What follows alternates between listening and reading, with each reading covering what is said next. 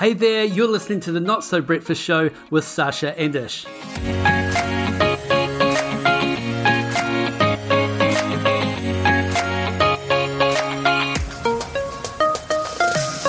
Alright, you are listening to the Not So Breakfast Show, the podcast for career development and leadership, and we are recording on a new platform which is giving us some video, and funnily enough, we did this back in episode, I think it was 23, and we recorded on the very same platform, and you were in your parents' garage, and here you are again in your parents' garage. Sometimes I just want to feel like a teenage boy and I want to lurk around the dark edges of the internet from my parents' garage.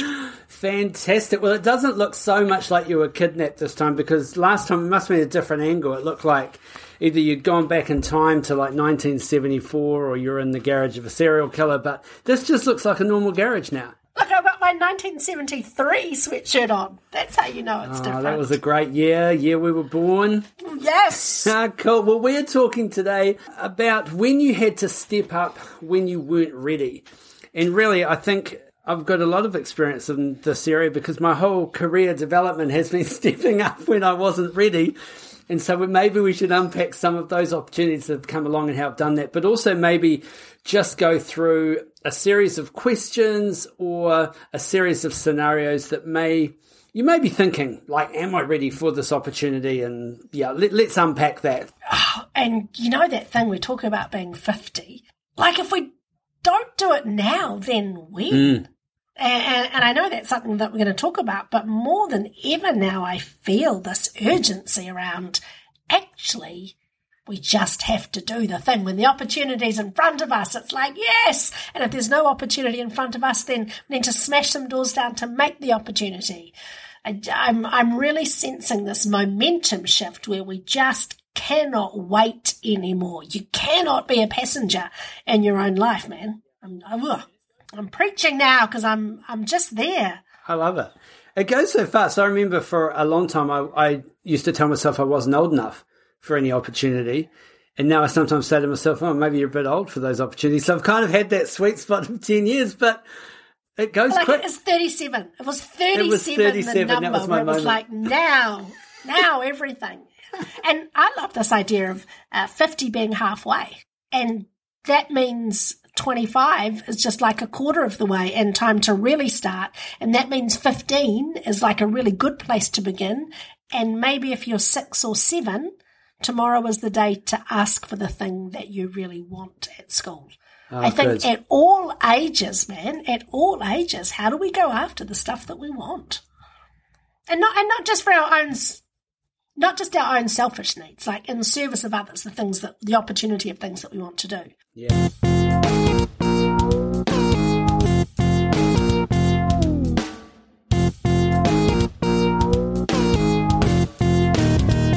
So the question that you may want to ask yourself when an opportunity comes up and you're thinking, I'm not ready, or you're questioning it, is whose voice are you listening to?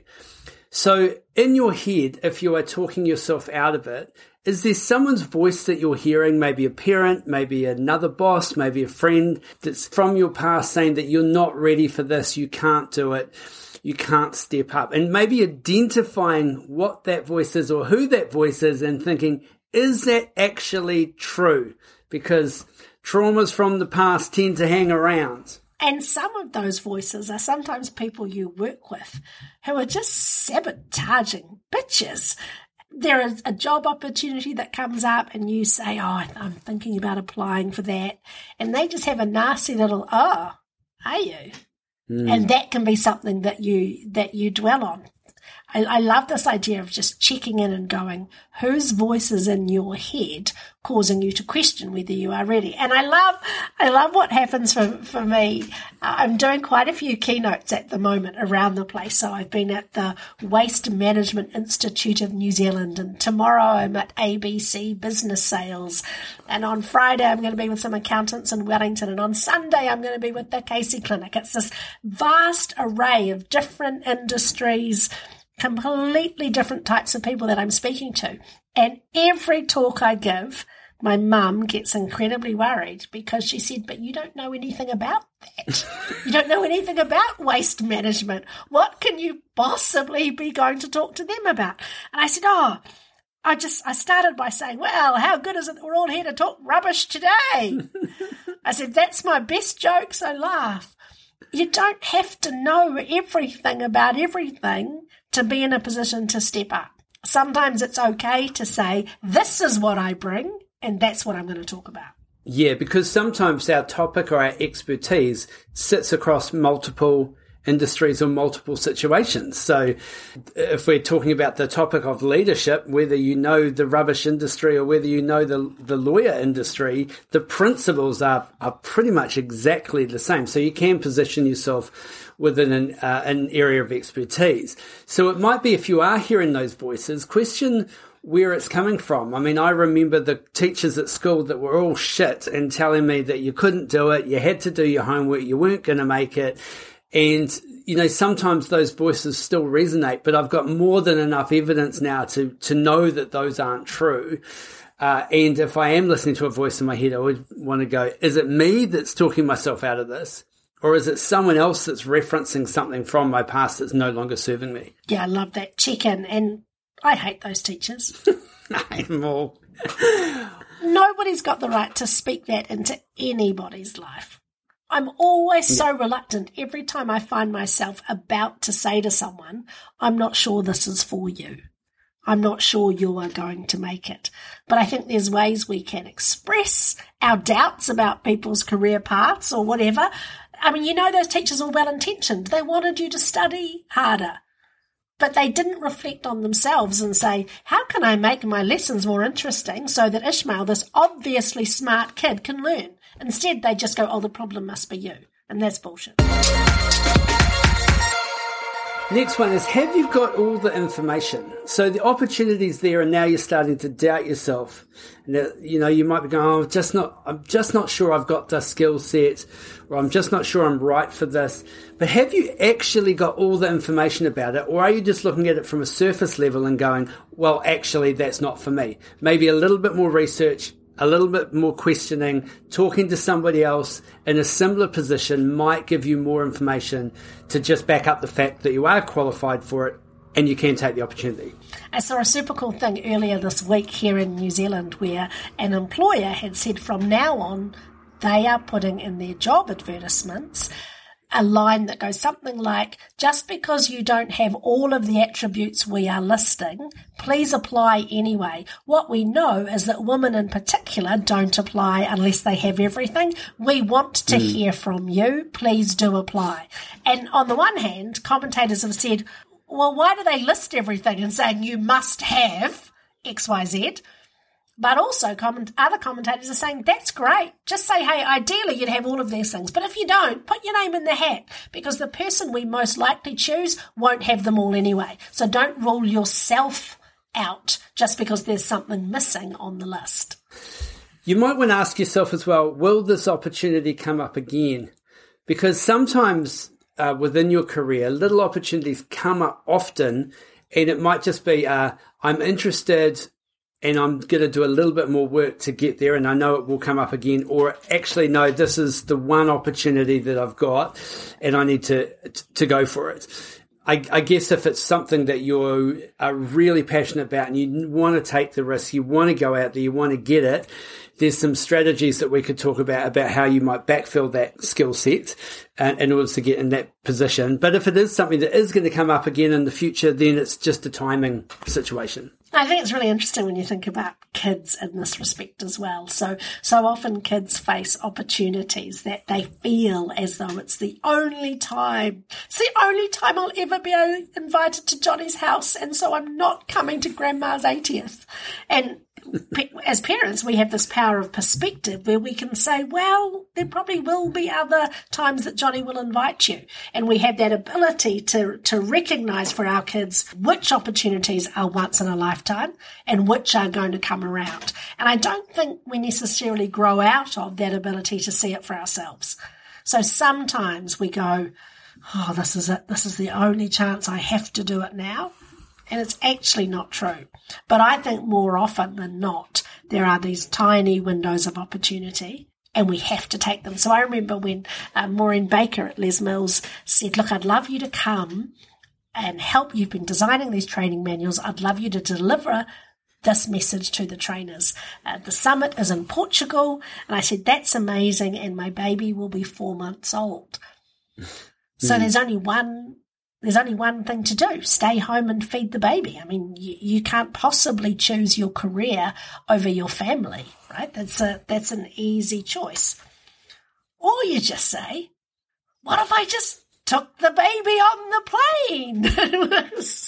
Let's just take the baby with me to Portugal, which is what I did. And that was the start of a really beautiful relationship with a whole lot of people in Europe, and it was an amazing thing to do. Would my career have been hurt if I didn't take that opportunity? Yes, I think so, because I think that laid the foundation of a lot of ongoing discussions and opportunities. And was it a great hardship to take my little baby with me? No. Did I have to buy her food? No, I was the food. It took a bit of time management, but how could you make this work? Choices are not always binary. And I remember getting an opportunity to basically be a national presenter.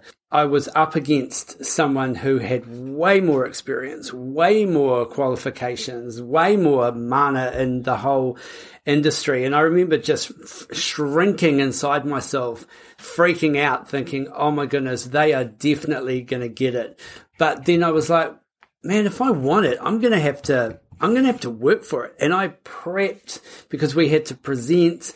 And I remember just staying up late and putting in the work and just practicing. And when I kind of got in there and delivered it, I was just light years ahead, really, because you were magic. I was magic because I think what they had done is gone natural talent, been doing it for ages. I'm obviously the easy choice. I'm only up against Ish. And then Ish came in like a ninja and swept it out from underneath them. And I love that we've just done what we encourage everybody to never do. So on our 30-minute presenter program, where we teach you how to put together 30-minute presentations and how to tell great stories, we say never make yourself the hero of the story. And I've just told a hero story. You've just told a hero story. Amazing. So maybe every now and then you can be the hero of the story, just not all the time. On your own podcast. You can be. Yeah, get your own podcast.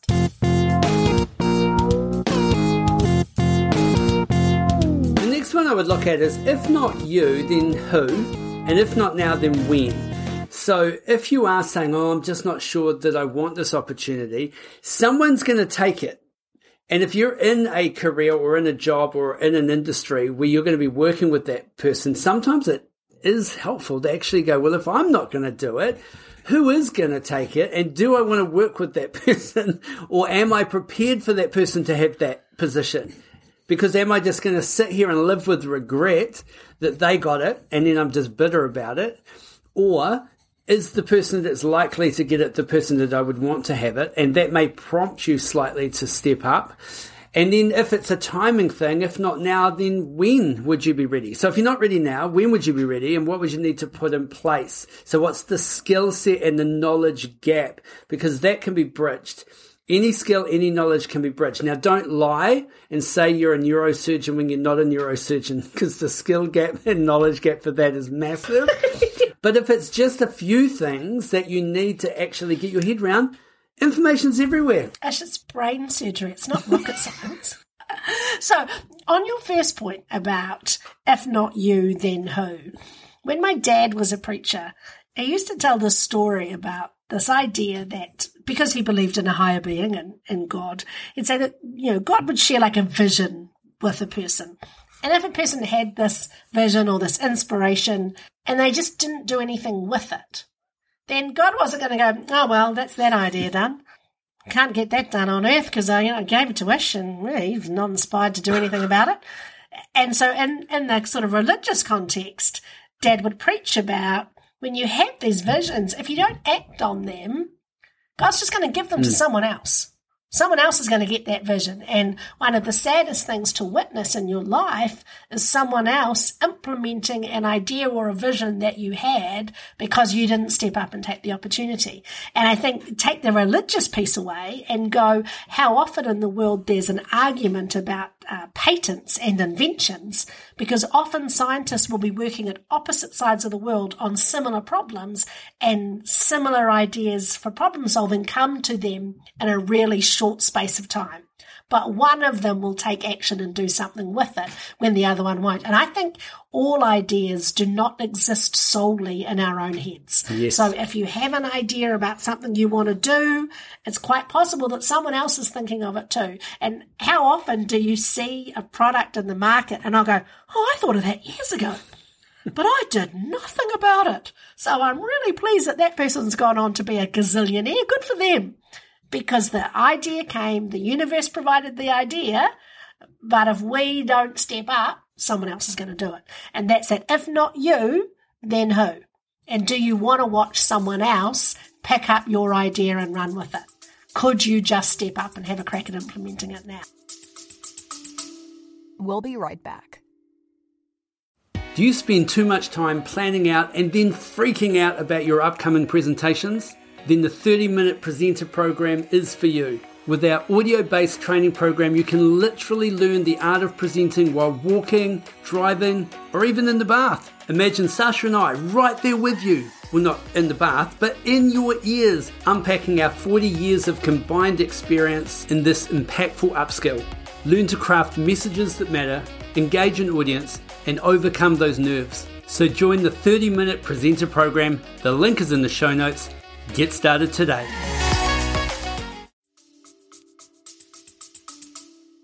And to pick up on the timing aspect of that, if not now, then when, there is no perfect time. There is no perfect time to have a baby. There is no perfect time for anything. If it's change will happen regardless, and sometimes opportunities come along at the time that you don't think you're ready. And then at the time you do think you're ready, the opportunity's not there anymore. It's just the way that life kind of rolls. So you've aged out of the opportunity.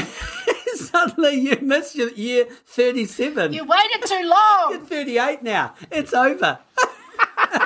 So let's talk about a skill set or a knowledge gap. Like, this is really around understanding and asking good questions around what the opportunity is. And if you understand it in its entirety, or at least more details, and you can understand exactly what skill you need to work on, then you can figure out how to bridge it and how fast you can bridge it. Or if it's a knowledge piece, how fast you can bridge that as well. And sometimes it's useful to talk to other people that are in similar roles outside of the industry that you work in, so you can get a perspective on it. So if you were applying for a position that you were wanting, talk to someone else that has that position in another company, or do some research. Don't just go in there blank, hoping that your brain will catch up with your mouth when they ask you the question that you didn't know the answer to. Do a little bit of recon, talk to people, and then maybe even think about who could mentor you in the background while you're in this role. Would they be prepared to do that? Because they can often get you hitting the ground faster, running faster, and bridge that gap a lot quicker than you can often even get it in the job. And there's so many cheats now, which I think is so helpful. If you think about what ChatGPT does, you can just ask it anything. Write me a 5,000 word report. And in my experience, I've been doing that, and it runs out of steam in about 2,500 words. But even reading that 2,500 words, even if some of what it is not true, reading it just gives you this massive head start, because it's pulled all of the information from the internet and it gives you a clue about where to start looking. So it's never been easier to upskill and find out about stuff. What are the top 5 things I need to put in a competitor analysis? Boom. Oh, okay, right, good. Well, I can do that. I understand those concepts. If there's a concept that you don't understand, hey, ChatGPT, explain this concept to me as if I was 5 years old.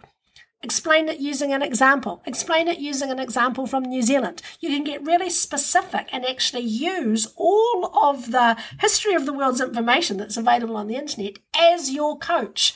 Yes, you do need to check in sometimes for accuracy, but for the most part, it's like you can plug into this ginormous super brain and get really specific information that can help you. It's incredibly powerful. It's pretty scary, but I want to use it to my advantage, at least until the robot overlords come to kill us. It's when you go to your doctor and then they open up ChatGPT and go, what the hell is that? And you're just freaking out. Also, think about often skills within a title, like if think of the manager or the CEO or the leadership one, they're not often qualifications that are necessary. There's qualifications that sit behind them, like an MBA or something that can sometimes be useful, sometimes not useful. But then there's also the skill set, as opposed to you need to be qualified as an electrician to be an electrician. So don't lie about that shit.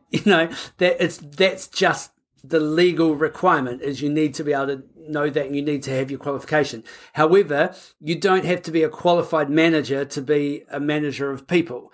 There may be some qualifications that help, but experience and your ability to learn and your ability just to connect, build rapport and have empathy, it gets you a long way on the track to that as well. Be a good human could be the first and basically only requirement in a whole lot of job descriptions. Just be a good human. Have you been humaning well for a while? Great, come and join our team. Are you open to learning? Come and join our team. Do you like rapid feedback so you can grow and develop? Come and join our team. Everything else is kind of detail now. And life skills are a qualification. If you're in your 40s and your 50s and you've raised a family and you've worked with multiple different people and you've done all of the stuff that you've done, there is a certain amount of maturity, emotional stability and resilience that comes with the package that you bring as well. That maybe the 18, 19-year-old, 20-year-old that's just out of uni doesn't have. So even though they may have the paper, they haven't got the life experience. But, if it's a management position, you can definitely still step up into those roles. 100%. Never discount the professional playbook that can come from personal experiences. So hopefully that's been interesting, maybe got you thinking around opportunities and thinking, you know what, if it came up, would I be ready? Well, get ready, because it might come up. And opportunities, if they do come up, don't talk yourself out of it. Listen to who is in your head. Is it you? Is it someone else? And is the conversation that you're having with yourself even true? Because your chances are you've probably got a whole lot of skills there that are useful. And I just thought of one more thing that you've just sparked with me, Ish, is ask yourself now, what are the opportunities that if someone said, hey, Ish, would you like to do this? What would someone have to ask you for that little fire in your belly to just ignite? And if you recognize in advance, actually, I'm really open, I would love to do X, then you can actually start preparing so that when the opportunity does arise, you're more ready than you are right now. So, for example, if someone said to me, Sasha, there's this amazing opportunity where you could go and be on a super yacht working as a person who runs the whole operation. How amazing would that be? And that does nothing in my belly because I would just be seasick. So it's not an opportunity that excites me. I want to do that. Other people will go, man, if someone asked me to run their entire operation of a super yacht, I would just be so fired up.